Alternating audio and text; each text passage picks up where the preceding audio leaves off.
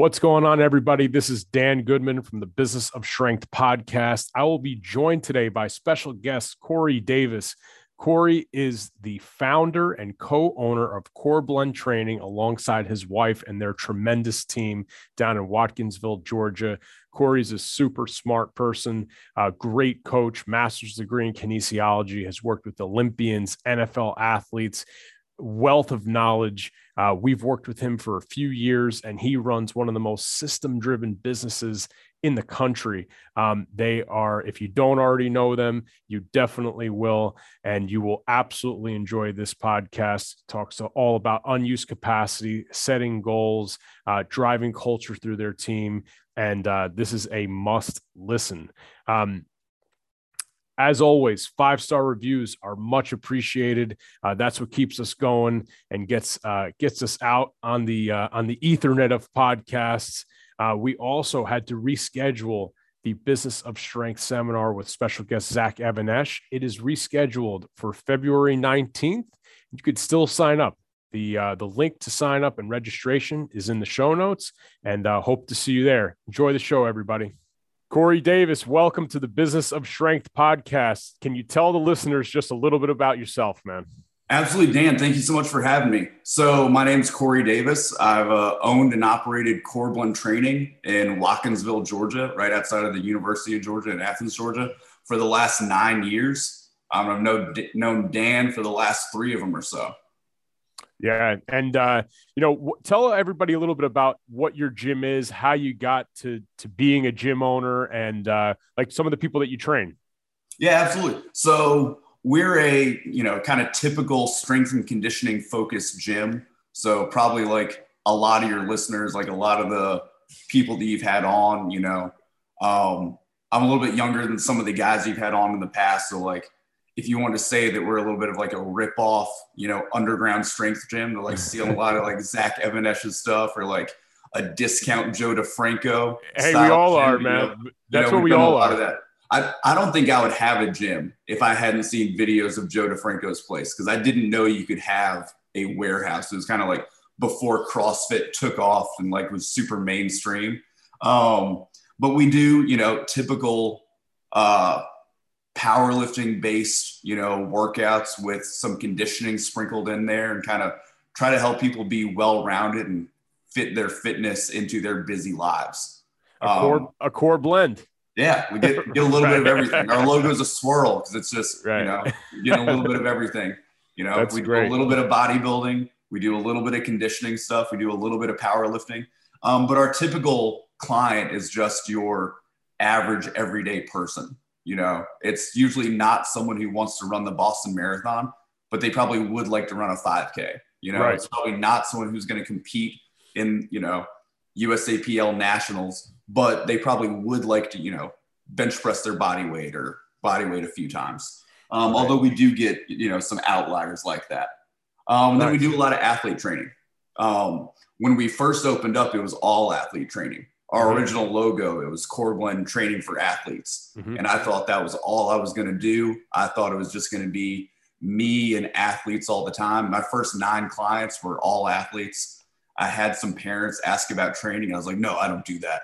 I'm just for athletes. And then I realized, I was like, oh man, from 9 to 5, when all these athletes are in school, I really don't have anything to do. And then I had to call those parents back. I was like, hey, would you like to train? I'm really free from about 9 in the morning until 5 at night. It's like, you guys want to come by? You want to get a workout in? Right. And I think we all eventually deal with some level of that. I mean, and the ones that don't, it's like, it's hard to keep the lights on when you only have clients that are able to train with you for 4 hours a day. It's not easy, and it doesn't matter where you are. And I always give the advice. It's like, if you only want to work with athletes, like that's it. It might be beneficial for you to go work at a school, like a collegiate setting or high school. And, in this, and it might be counterintuitive to what people think. We talk about it on the podcast all the time, but even at Varsity House, like from 3:30 to 6:30, you come in here, there's a shitload of athletes here, and it still is that same vibe. But the other 12 hours a day that we're open, it's their parents, right? And it's a perfect synergy of, the kids bring the parents bring the kids, and it's just become this community vibe, and one that people, I think our gyms and yours too, it becomes a beacon in your community that can really thrive for many years to come. So, that leads me into my next point for you. Obviously, as you said before, I've known Corey and his wife Morgan, who are the co-owners of Core Blend, for quite a while, and we've had them up for the Business of Strength. They've been in the Strongest Year program for a while now, and this last year has been a record-setting year for you. Not only with business, but your own personal training. You were able to purchase a piece of property that you're going to be bringing your gym to in the next year. And you also keep family front and center. So it feels like you're PRing in like every pillar of life. And that's going to be the basis of this show. And sometimes, like, you don't have to be bashful on this show. You can speak in specifics. And I know you're not one to brag, but I'm going to kind of coerce you to do so a little bit today. So talk to us a little bit about the last year that you've had. Awesome. So you're right. We've had a great year, especially coming off of, COVID concerns and the actual shutdowns, and then just people, having trepidation about coming back into the gym. And we're lucky in a couple different ways. I know you have listeners all over the country, all over the world.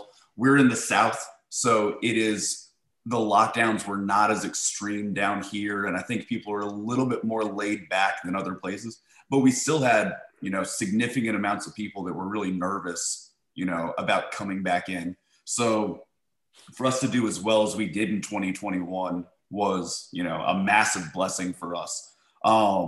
We were able to purchase a piece of property that we can move the gym to that's not far from where we are now, but it's the right kind of distance to be like right in the middle of things. So We're really excited about, traffic's different for you guys up there, but we hit traffic, at 5 p.m. and it takes you an extra 8 minutes to get somewhere.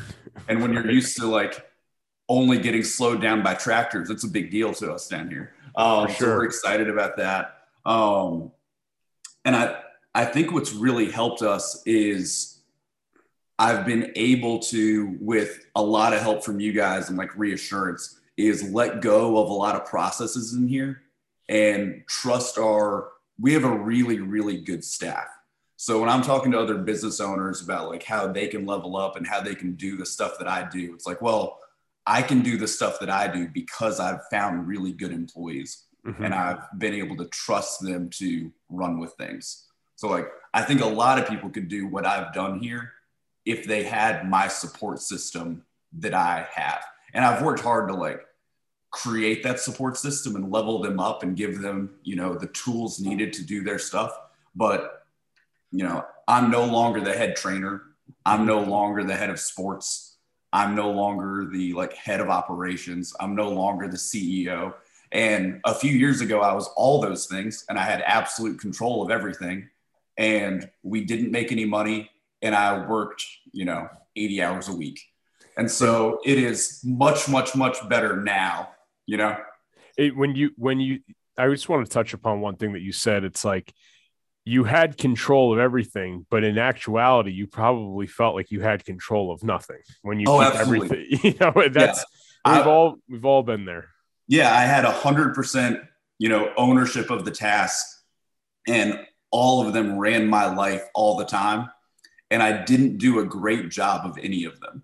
Right. Exactly. It was hard for me to be the head adult trainer while also putting out a great, athlete program, while also putting together a great marketing schedule and making sure that like, oh, have we paid all of our bills? Right. For somebody that's listening, they might say like, oh, well, that's all well and dandy. Corey and Dan and their gyms, they have employees that they can lean on that are really team members and that they trust. But it wasn't always that way.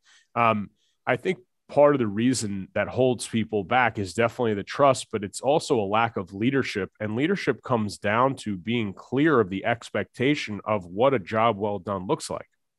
And you have to have a record-setting year, you set a lot of lofty goals for all the things mentioned: business, training, your family life. And you've also had those goals projected onto your team. How like, how has that played a factor for them doing a better job in the workplace? And are they incentivized by these goals? I mean, how does that come into play? That's a great question. So yeah, like you said, and you actually broke it down the exact same way I do of, here are, my goals for the business. Here are my goals for different, team members. Here are my goals for, personal life. Here are my goals for like my own training. And then you set those goals and we just kind of worked backwards. So like for personal life, one of the ones that Morgan and I said, because as you alluded to earlier, Morgan's the CEO and does most of the important business things. Mm-hmm. Somebody asked me yesterday, like what our tax ID number was. And I was like, I don't even know if we have one of those. I know we do. I was like, that's a Morgan question. Most of our staff knows like, hey, is that a question that I asked in Corey's or is that a question I asked for Morgan? And if it's something important, it's usually a Morgan question. Mine's usually more like, yeah, use the blue bands. Right. That's more of an answer I would give. So we just set those goals and kind of work backwards. So the personal one we set was that Morgan and I could go on a 2-week vacation, not from like a financial sense, because that's a separate thing, but just from the standpoint of us being able to step away from the gym for 2 weeks and have all of our processes continue to run. So then that, led to a lot of like introspection, like, okay, what would it require for us to be able to be gone for 2 weeks? What are the things we do on a bi-weekly basis that wouldn't occur? And how do we make sure that, those things are more automatic and also that, other staff members have the bandwidth to run that for a 2-week period without us being there. And we just did that for everything. How many clients do we want to have? Or how much revenue do we want to bring in? Right. Okay, here's our number. So to do that, how many clients do we need? Okay, so to do that, how many leads do we need, to bring in? So, okay, we need to bring in 200 leads this year. Mm-hmm. All right. What does that break down to on a monthly, weekly basis? And how do we achieve that through a marketing plan? We just did that for every little thing in our business. When it comes to our staff, it was just a matter of talking to them, seeing what they had a interest in and the capacity to do well. And I think you have a phrase for that you guys always use. It's not original. It's a Gino Wickman. It's part of the people analyzer. It's get it, want it, capacity to do it. And it's not original, but it's something that we use quite a bit. When I tell people, I tell them it's a Dan Goodman original. Yeah, it's not. It's not. It's like, oh, he's a genius. Yeah. But yeah, so we, use that same system to say, okay, is this something that they would have a capacity for? Is it something they'd be good at? Do they want to do this thing? And then we were just super, super patient. So that's one thing that I had to adjust to personally was I would turn to a staff member and say, all right, Dan, here's how you write a program for an athlete. And I would say, all right, now do it. And when they started asking questions, I would just go, all right, it's going to take me 2 hours to explain to him how to do this. And it's going to take me half an hour to just do it myself. Mm-hmm. And in the past, I would not want to take that extra hour and a half to level up an employee. And that one had the immediate effect of I still have to take the half hour all the time instead of taking 2 hours one time. Mm-hmm. And it also had a trickle down effect of my employee says, all right, cool. Corey doesn't seem like he really wants to invest in me doing better, So it has a really nice, double effect when we spend that extra time on our employees and really invest in them on like how to do things. Because one, it saves me time long-term, for an initial investment essentially. And two, it really lets that employee know, hey, Corey cares and he's trying to invest in me and he's trying to like build me up long-term and trust me with more and more important things. I had one of my trainers was struggling balancing, getting all of his programming done and also, his personal life. Mm-hmm. I was like, well, how long is your programming taking you? And I looked on his account. He has 12 clients that he writes workouts for. And I talked to him, he was like, yeah, it takes me like 8 hours a month. And I was like, that shouldn't happen. So, find time on your schedule that's free on mine. And we're going to sit in my office for an hour and I'm going to help you program these guys out for the next month. And you're going to get it done in an hour with me. And you're going to see what that process looks like. And now it's going to save you all of this time. And you can recreate it. Absolutely. Yeah. And I think little stuff like that, of trusting that and showing them how to do stuff and being willing to kind of let go of some of those things, has a huge effect on your employees, because it saves you time long-term. And then also, they know that you care. They know that you're investing in them and trying to get them to level up. And something that you said early on, I want to make a point of, is that taking inventory of what you do in a business, what I do, what you do in our businesses is considerably different than what happened a year ago, 3 years ago, 5 years ago. So taking inventory never ends. And I don't know if forget gym owners, it's business in general. I don't know if people that are in management or leadership positions actually sit down and go, okay, what do I actually do? What do I actually do to move this business forward? And a lot of times you'll see on, and look, small business, but it's little things that are just equating to so much time. And we had Joe Hashing on the podcast recently. He talks about, if you give somebody, I think Elon Musk said it, but if you give somebody 3 hours to clean their garage, they're going to clean it in 3 hours. If you give somebody 30 days to clean their garage, it's going to take them 30 days. And business owners do that so much because they come in the business and you can just move papers around, move equipment around, have one-off conversations, get pulled in the weeds of a session.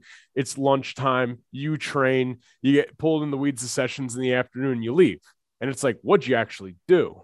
Right? You're not being intentional with your time. And the only way to start becoming intentional with your time is to know, like, what the hell it is you're actually doing. And I love how you hung a carrot, because people are in business, time and money, but the carrot for you and Morgan was, hey, we're going to take a 2-week vacation. One, because we want to have time together again, in 2 weeks like that. But two, because we're going to test these systems. And when you come back, trust me, you're going to know the business is going to probably grow as a result where you guys are at this point. But when you come back, it's like, shit, I was really getting a lot of messages from this department, or, this didn't get done at all while we were away. But you're able to pinpoint, identify, and be like, okay, this system is weak. We need to address it and move forward with it. Absolutely. So that's awesome. All right. So for somebody that's listening, what are some things that you've kept score of? You touched upon like revenue numbers, and, obviously you have your bench press numbers and stuff like that. But like, if somebody doesn't have a KPI or a key performance indicator in their gym business, like, where would you start? What's something that you think a young fitness professional or gym owner needs to keep track of? Like, what are a couple numbers that need to be kept track of? Yeah, absolutely. So I'll go over the obvious ones first, just because I wouldn't want people to think that I didn't value those things. So the number one for us would be profit.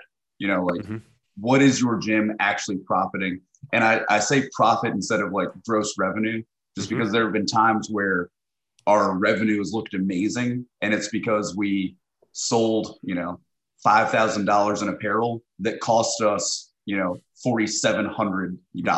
Right. So it's like, oh man, we're up $5,000. And no, we're up $300, from the previous month. So looking at actual profit is like the key one. And then you look at the big ones that drive profits for your company. So we have 3 services essentially that drive profit for us. And those are the number of people we have signed up for group classes, the number of people we have signed up for private training, and the number of people we have signed up for semi-private training. And then within that, we split ours into number of people that are signed up for private training that are adults versus athletes, and then semi-private training, adults versus athletes. But those are our big KPIs that we're tracking. Now, we also sell, some protein powder up front. We have a few people that do online training with us. We have a few people that, buy apparel every month, but those aren't big revenue trackers that we like have hung up as our scoreboard. The big things that we're tracking are you know, number of people in classes and those things. And then the other big one that leads into that is just, marketing touch points. So how many leads are we generating, on a monthly basis? And then I wouldn't call it a KPI, but it's just processes that lead to those things, happening regularly. So every week I do 2 newsletters, like clockwork, and we never miss those 2 newsletters.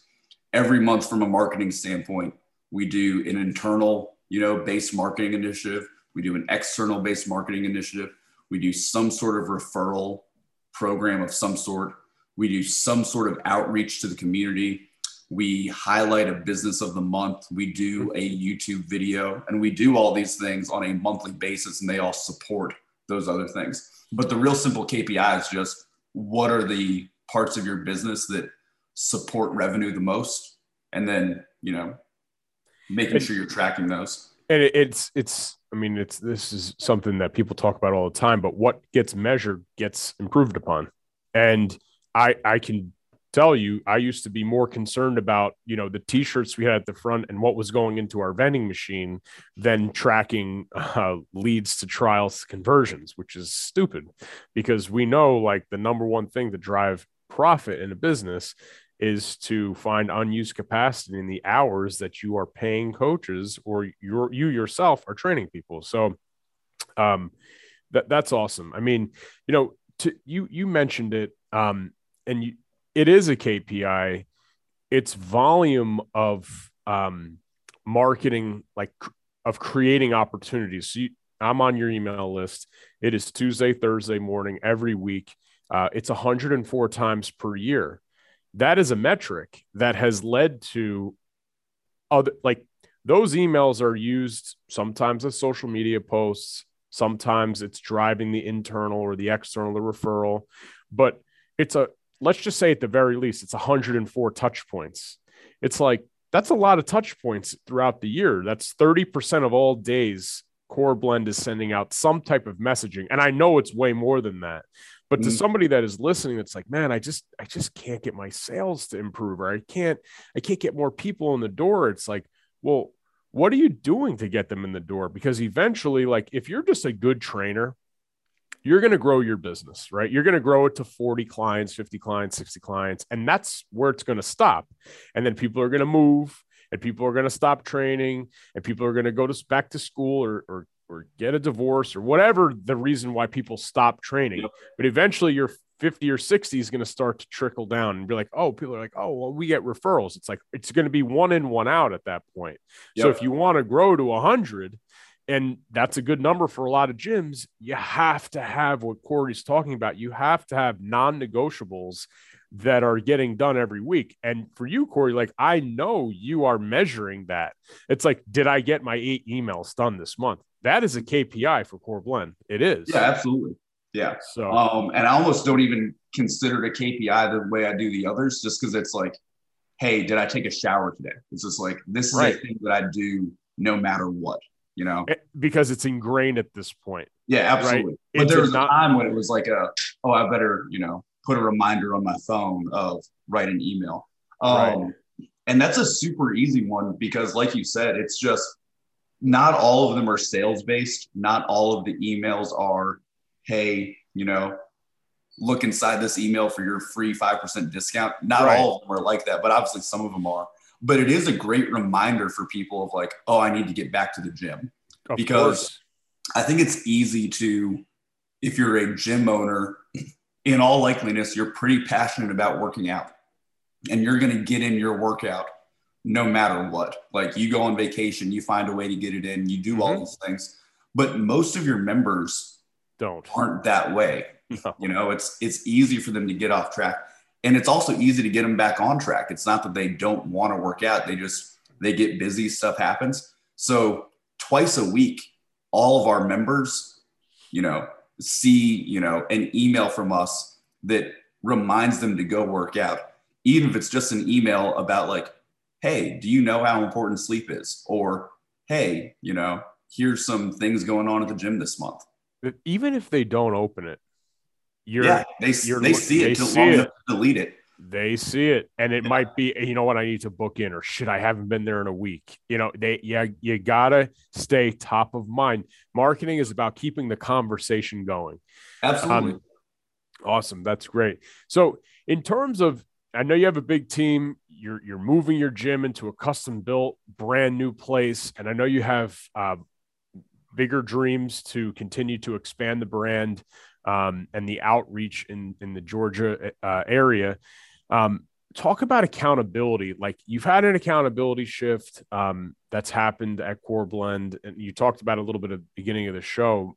But how has people knowing what they're doing in your business enabled you to really focus on top line growth, and almost, I'm sure, feel like you go into your gym, be like, I'm not exactly sure what to do today, but that separation has given you the clarity and the space to be creative and be a leader and be a great marketer. How has that happened? And bench 405, right? You have more time to train.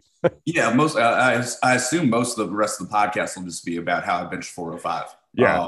Incredible performance. No, but yeah, I think you nailed it. Like we talked about earlier, and I think most small gyms, I used to do everything. And even though I was giving everything I could to the business and working 80 hours a week, I wasn't doing an amazing job at any of the things I was in charge of, because I was in charge of everything.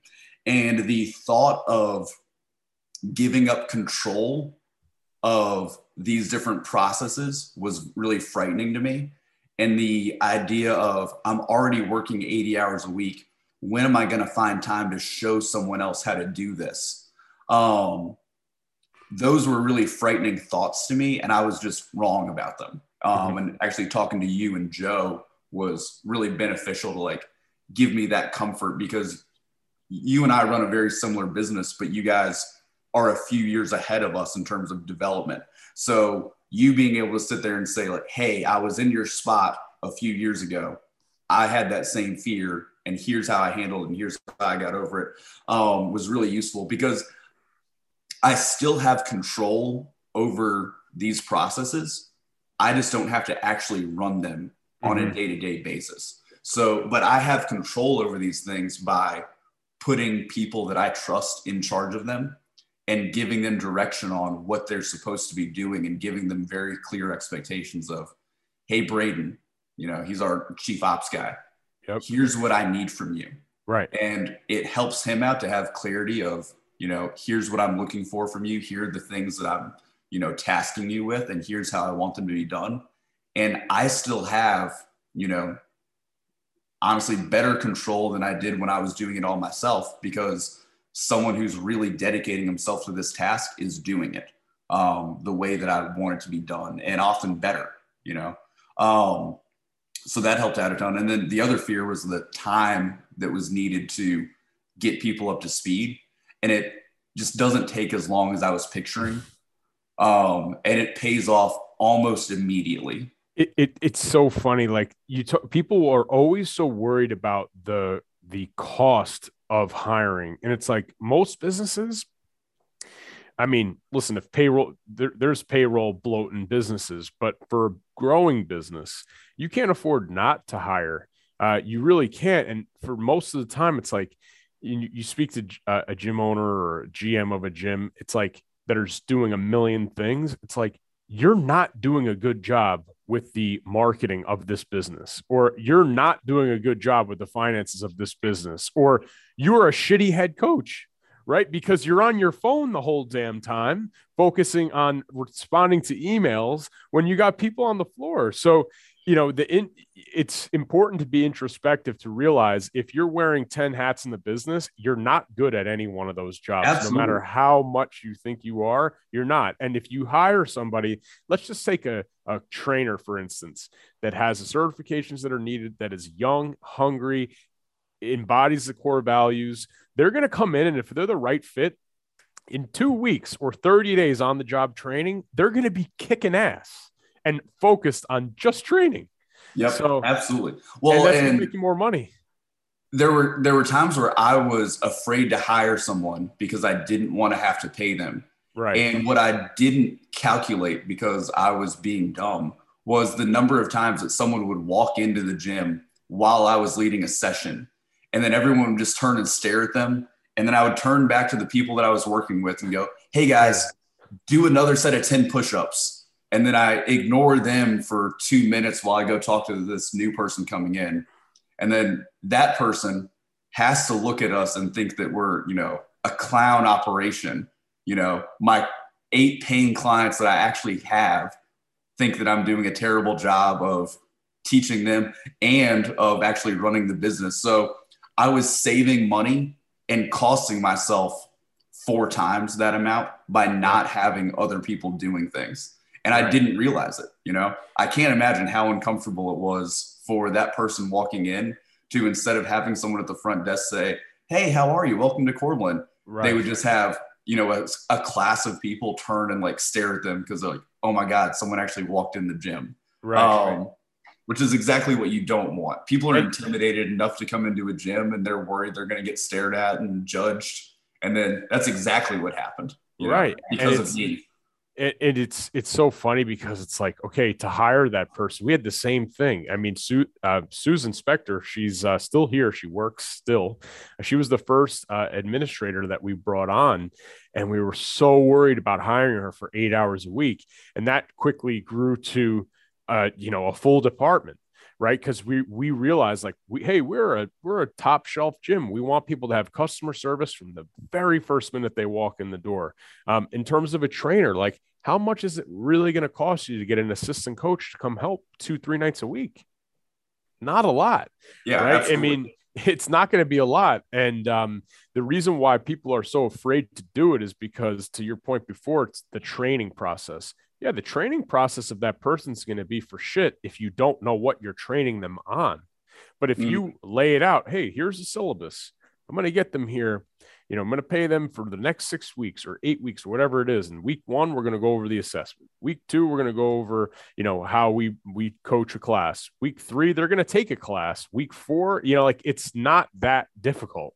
Yeah. Right? And even if you're not in a position to hire right now, writing down what you are looking for in an employee and what you think they ought to be good at is wonderful because it requires you to stop and think about, okay, I think I'm a pretty good trainer. What is it I think I do well that I want to recreate and make sure my employees know? And in that process, you like learn like, oh, here's what I really value and here's what I think I'm good at. I should double down on these things. I think I am a pretty good trainer, me speaking now, like in actuality, I think I'm a pretty good trainer because I know some of the X's and O's and I know how to squat and I know how to modify exercise and all this. But I think what makes me a good trainer is that I listen to people and relate to them and how this training is going to relate to their goals. I think I'm good at explaining how the exercise we're doing will help them with what they're trying to accomplish. Like, I think that's what I'm good at a lot more than I am about like, here's the proper way to brace and, oh, you're doing a high bar in the same way that stand efforting does a high bar. So you really got to focus on, externally rotating at the hips and dropping down. Like I can say all those things, but that's not what makes me a good trainer. That's not why people like working with me. Right. And how do you teach your team that? So I think sometimes people listen and they're like, well, man, that sounds great, but how do I even do that? How do I teach that? What does it look like on a calendar? Like, how often are you teaching your coaches? How often are you mentoring your staff? So we do a couple different things. Our head trainer meets with all of our training staff, like individually once a week. Okay. And they do little 30-minute meetings. And then our head trainer has the ability to schedule additional meetings when needed. So he has that autonomy on his schedule, all of our trainers are on salary at this point. They're just like on the staff. So, our head trainer, Noah, can look at the training staff and say, hey, you're here from 3 to 4 and you don't have a session. And I think we need to talk longer. He has the autonomy to schedule them for another meeting. We also do a weekly trainer education meeting. I think like you guys do. I know you guys just had Pat Davidson in town too. Yeah, he was great. Yeah. we had one of the guys from GoRuck, a guy named Dan Skidmore, one of the big guys in the GoRuck company, come through and talk about, tactical training for, Nice. first responders, operators, police officer types. So we do that on a weekly basis. And then we try to keep the doors of communication open to, hey, what is it you guys need? And we hopefully accomplish that through the weekly meetings that are scheduled, as a staff, the weekly meetings that are scheduled with NOAA, or like I did last week where I took the guy into the office and said, hey, let's work on your programming together. So in terms of your meeting schedule with your team, what contribution do you have? Do you go to the trainer meeting? Do you have a leadership team meeting? Do you meet every week with Morgan? Like what does your schedule look like in terms of meetings in a week? Yeah, great question. So I meet with everybody on our advisory board, which are basically the department heads. Mm-hmm. So I meet with I meet with Morgan, obviously, the CEO. I meet with our head of operations. I meet with our head trainer. I meet with our head of sports, on a weekly basis. And then we also have a meeting as an advisory board every week. Got it. And then I don't meet individually with all the trainers because they're already meeting with their various department heads, how it affects them. But then I have the ability on my schedule to meet with them whenever they need. And I try to make sure that that's clear to all of our staff at all times of like, hey, because I don't train as often and I'm doing marketing as like my primary thing, I have time on my schedule. Like if you need something, you let me know, like come in and ask me. And I think my staff takes advantage of that. You're the coach of the coaches. Absolutely. And because of that, I coach a lot fewer sessions than I used to, but I reach a lot more clients than I did, because you're leading through a team. Yeah, absolutely. You're leading through a team. Which that's awesome. Hugely beneficial. That's huge. Yeah. And you were talking before about, the coach that taps out at about 40 clients. And that was us for a long time because I had the dumb idea that because I had an undergrad degree and a master's degree, and I, at the time, had trained a 3-time Olympian, I thought everyone will come to my gym. Nobody has a resume as good as mine. Everyone will just hear about it and know. And even now, we've been here for 9 years. There's a restaurant that my wife and I go to all the time that's a half mile from here. Mm-hmm. All the time. I'll be in there wearing a Corbin shirt and someone would go, oh, where's that? I'm like, oh, it's half a mile from here. Right. Like, where do you live? And they're like, oh, I live right down the road. I was like, okay, you drove past it today. You drove past it to get here. And they have no idea. So when I opened up, I had this idea of like, oh, everyone will just know that I'm here and they'll leave their gym where their trainer, has less education and less certifications and a, inferior resume. And they don't. People love their trainers, like for the most part. Like I very rarely hear someone say, and not that I'm trying to bash anybody else. No. It's not that. But there are trainers that I'll look at and like, that guy, I don't love that workout. I don't think that guy really knows what he's doing. But people love working with their trainer, probably because they're creating a great rapport and, they care and, they come in and call the client by their name and all the like little things that your clients actually care about a lot more than like your bench press. Like none of my clients care that I bench press 405, like none of them. I don't know. Outside of me and you, I don't know if anybody cares about bench 405. I think you and I have talked about it more than anybody else. I'm trying to pump you up, man. I appreciate it. It works. I feel better. When I was thinking, I was like, man, Dan's going to be so proud of me. Dude, when I saw you in person, I was like, dude, looking big, man. How much weight did you gain? You're like, man, I'm almost 20 pounds up, feeling good. I was like, that's it, man. That's it. It works. It works. I know it works. Yeah. Yeah. If you're trying to grow your business, delegate and trust your employees to grow. And if you're trying to bench press more, weight moves weight. Yeah. Right. Gain the weight. Gain the weight. That's awesome. When we shifted to actually marketing a lot more and making that a real focus, that helped us a ton. And then I don't know if you've touched on a lot of other podcasts, but just the internal touch points with all of the sales of making sure that when someone comes in for their first session, they really feel welcome. And this is something that I used to kind of shy away from because it feels really salesy. And I still, I struggled with that for a long time. So I didn't want to be a salesperson. And it took me a while to get comfortable with the idea that, hey, I can't help these people if I don't convince them that they need to come in and work out. And if I don't help them get from that point of not having working out be an important thing in their life to having workouts be important.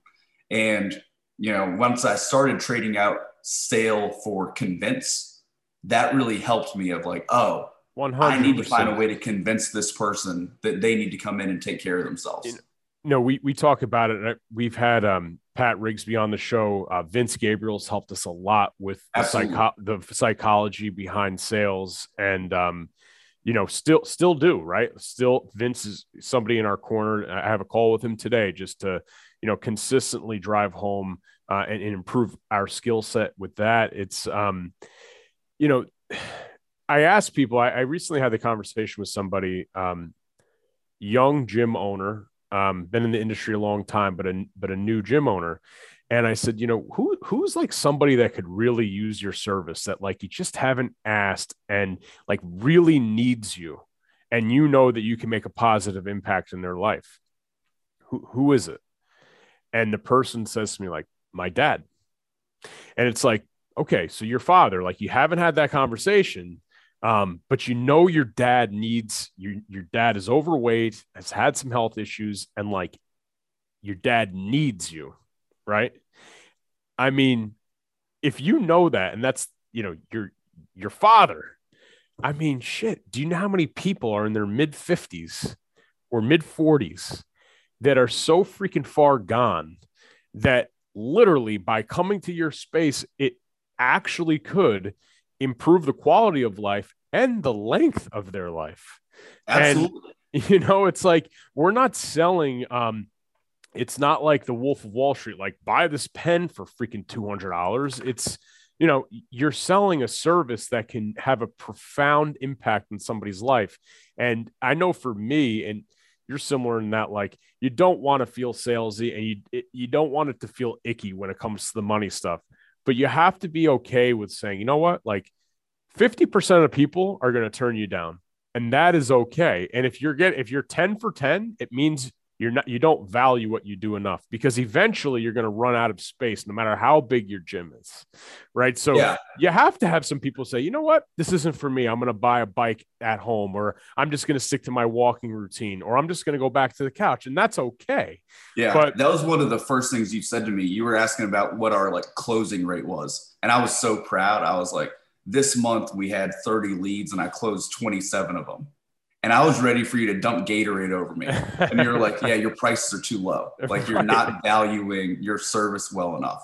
And I was like, yeah, we're the nicest gym in town. We have the best trainers and we charge the least. And I was like, oh yeah, you're right. Oh shit. Right. And eventually with something like that, and leading me to my next question, is that like eventually, if you're not, as a business owner, if you're not getting your just due in terms of pay, right? The business, like if you have all these people and you're not getting paid enough, it's like inflation, right? If one outpaces the other, you're not going to have the staff, you're not going to be able to pay them correctly, you're not going to be able to keep up with maintenance of the equipment and the wear and tear that happens, replace a turf for 50 grand, all that type of shit. Yep. And eventually, if you start having financial woes, it affects everything in the business, right? Oh, for sure. The foundation of good business is good finance. Not saying that you need to get like absolutely rich, but you have to have your finances in order. And the easiest way to do that is to charge what you're worth. Absolutely. You nailed that. There was a time where our staff was a little bit like overblown and we had too many trainers. And I was looking at what we were spending on paying our trainers every month. And then I was looking at what I was getting paid, and it wasn't good. Like it put me in a negative headspace of like, man, I kind of resent these people because I'm working so hard. They don't have enough to do. And they don't have enough to do because I wasn't giving them enough to do. And they were getting paid too much because I had hired too many trainers. So it was Right. like my mistake, my mistake. But now I'm sitting here, you know, with like resentment towards my staff because I'm not doing well enough financially. It's like, well, Right. these are a lot of problems I've created. You know, Correct. I need to work on these things. Which for a listener that's for a listener, Corey, that's trying to find unused capacity, I'll put it two ways. If there's a listener that's trying to find unused capacity within themselves or within their team, like, what advice could you offer them? Yeah, that's great. So the first thing I would do is actually like write down what are all the things you're doing with your time. Because I've had times in my life where you alluded to it before of you get out here on the gym floor, you make some small talk, you talk to a few of your trainers, you talk to a few of your members, you notice that the bands are all out of whack, the dumbbells aren't organized properly. I'm pretty OCD, so it's like there are 545s on three of the racks, there's 6 on one, and there's 4 on the other. And I need to move. Like there needs to be 5 on all of them. 5 is the actual number on our racks. Like there has to be 5 out there or it freaks me out. But you write down all the things that you do on a weekly basis. And that does a couple of things. One, you know, kind of like my trainer who's taking 8 hours to program. Hey, this shouldn't take that long. You might realize that, hey, here are the things I need to be doing. This shouldn't take me 8 hours a day. So what am I doing with my time that's, you know, not these important tasks? And that's where you can start trimming the fat on, hey, let me sit in my office and do this work instead of going out on the training floor and moving dumbbells from one side to the other, because that's something that somebody else can do very easily and me not spend my time on. And two, it gives you an opportunity to like prioritize those things and see where, okay, right now I'm spending 4 hours a week cleaning. Is that the best use of my time? Or could I hire a cleaning person or task one of our trainers with doing some of this cleaning to free up additional time for me to do the stuff that's most important? And that's where it comes back to the KPIs you mentioned earlier of what are the things that really move our business forward, and let us spend more time on that. So right. we have online training options. We have some online clients, but that's not a huge part of our business. So that's not something that we spend a lot of our time marketing on. Right. That's not something we value the same way we do, you know, more in-person clients coming into our brick and mortar space. So I think it all kind of goes together of prioritizing your time and your weekly to-do list and getting rid of the tasks that aren't actually moving your business forward or that someone else could do just as well as you. That's a great point. And I think so many, especially gym owners and gym culture, is that we wear things as a badge of honor, where I could do this or I could accommodate that. And it's all about load, right? I could handle the most load. Yep. And, you know, you ask them eventually, it's like, well, I don't see my family at all, or I haven't taken a vacation in 2 years. And where it's like, well, what are you doing in, like, can you hire somebody to do the cleaning that would take 2 hours? Or, you know, they might be sitting on a lot of money in the business and say, well, can you hire a part-time coach to maybe take 2 morning shifts so that you could get your workouts done, like, or see your family off to school or breakfast or whatever. So, I mean, usually money and delegation can solve a lot of things within the context of a business. But absolutely. And if you're overworked and feeling like you're not, you know, you're nervous about getting that money, you know, one, if it's a mistake, you can always fix it after 2 months. You know, you hire somebody and then 2 or 3 months down the line, like, hey, it's not working. Mm-hmm. You can have that conversation with them and fix it. But two, every time we've done that, it has freed up capacity to allow us to take big steps forward. Right. You know, I used to be so proud that I trained 35 sessions a week, you know, and I was like, I'm doing more sessions than anybody else on our staff. I am here, you know, I'm leading from the front right now. And now all of our staff is a lot happier because all of them make a lot more money than they used to. And we have a lot more members, and our gym is a lot nicer because now instead of bragging about doing 35 sessions a week, I do, you know, 10 sessions a week. And the other, you know, hours of the week I'm using on marketing and getting new people in here. And also improving the work experience for the people that work there. Absolutely. We didn't do nice things for our employees a few years ago. Can you talk? I think it would be a great way to wrap this awesome show up. Is how do you get beyond that, right? Because I've lived it. I helped you transition as many, but it's like I wore the session count as a badge of honor and felt if I'm not on the floor as a general and taking teams and clients and being there and spotting racks, like how do you get above it? How do you get beyond it? I'm not saying it's the only way, right? There's plenty of people that are just like, if you're listening, you love doing 35 sessions, by all means do that.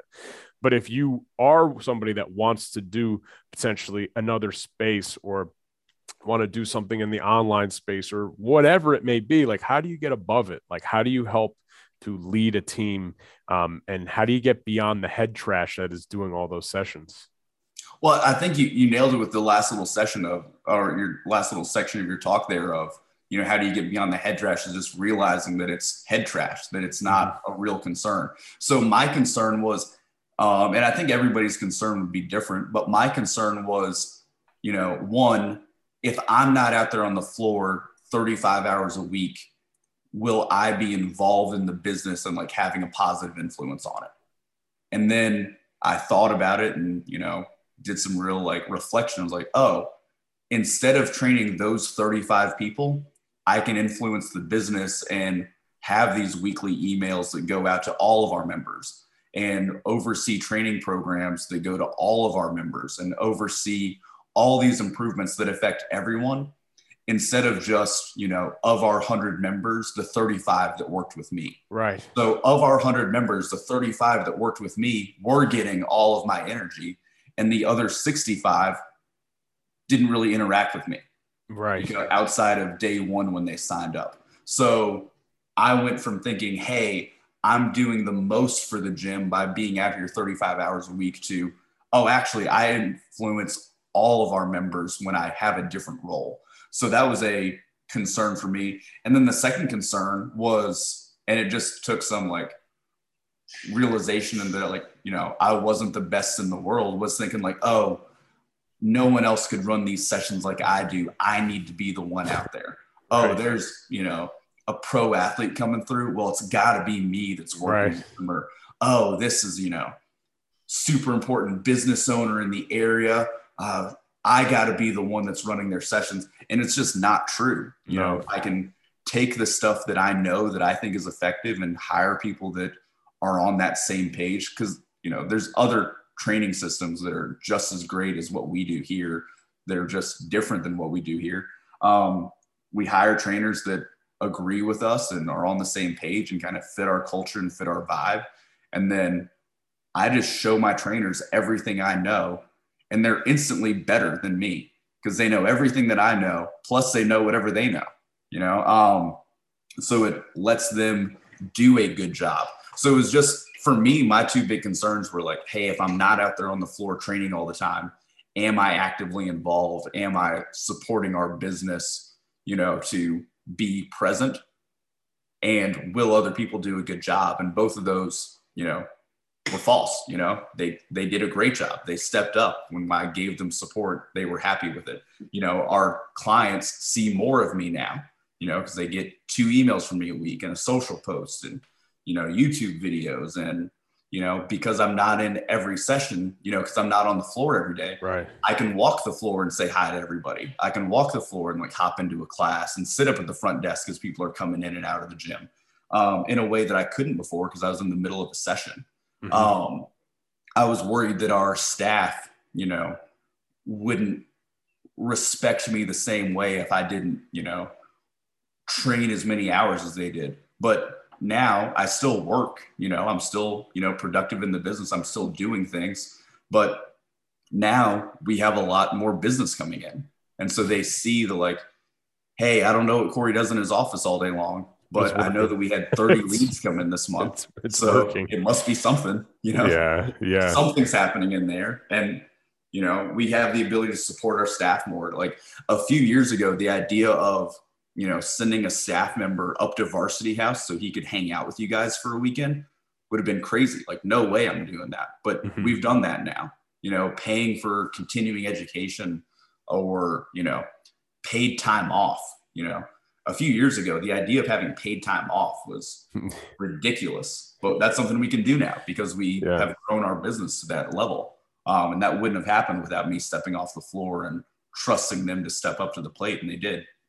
Yeah. And it speaks to you also, is it takes a level of humility and to say, yeah, like you might not be, you know, like sought after on the gym floor like you once were. And, we talk about like Joe DeFranco or Zach Evanesh and things like that. It's like those guys, like, they're celebrity coaches. They are. But what have they done? It's like they're influencing the masses online now. So different business model. Brick and mortar, absolutely, like, and online is a different business model. But somebody that he's actually not in the gym business, but he told me, he said, he said, when I knew my business was growing, they own an engineering company, huge engineering company now. But he said, I knew that when we had a client call and they said, I'm not going to mention his name because I don't want to embarrass him, but when I had a client call and ask for the other person, he's like, that's when I knew that what I was doing was working, because I had worked with them, but they had a job site manager that was this other guy's name. And they just said, hey, I prefer working with this other guy. And it's like, you know what? I'm okay with that, because I had the same thing. We had a bunch of baseball players come in. Our head of sports, because he's in charge of that and has ownership of it, he's a baseball guy, reached out to a bunch of different baseball teams. So he got us a contract with one of the local high schools, and he got a great contract with a like private baseball team to have us run all of their winter workouts. And this group of athletes came in, bunch of like 7th graders, 8th graders, they all came in and they're hanging out at the front where we have our testimonials. And one of the things we have a wall of like adult testimonials. And then we have a wall of like kids that had D1 scholarships, and they're, signing their photo. And because we just like put them up in order that they came in, the first 40 photos are all, hey, Corey, thanks for your help, in some form or fashion. So these kids are all standing up there and they're, 7th graders, 8th graders, and they see all these, like big SEC school logos on these kids. They're staring at it in awe. They're so excited. There's some UGA baseball players on there and they're pumped about it. They start reading it and they see like Corey on a bunch of them. And one of the kids is standing up there. He's like, I wonder who Corey is. And I was like, that's great. I'm standing right here. This kid doesn't even know who I am, and it's great. Like he's fine. He's going to get a great service. Our other trainers are going to handle him. And he's going to get a fantastic workout from, one of our other trainers, our trainer Stancil stepped up and did a great job with that group. Awesome. That kid has no idea who I am. None of those parents. you should go up to him on the floor and introduce yourself. You should. I was intimidated. I didn't want to let him down. Right. I don't know who he thought Corey would be, but he probably wasn't picturing me. So I don't want to ruin it for him. That's awesome. But yeah, it was a great feeling of just like, man, it's shifted a lot. Because a few years ago, I would have had to take that group.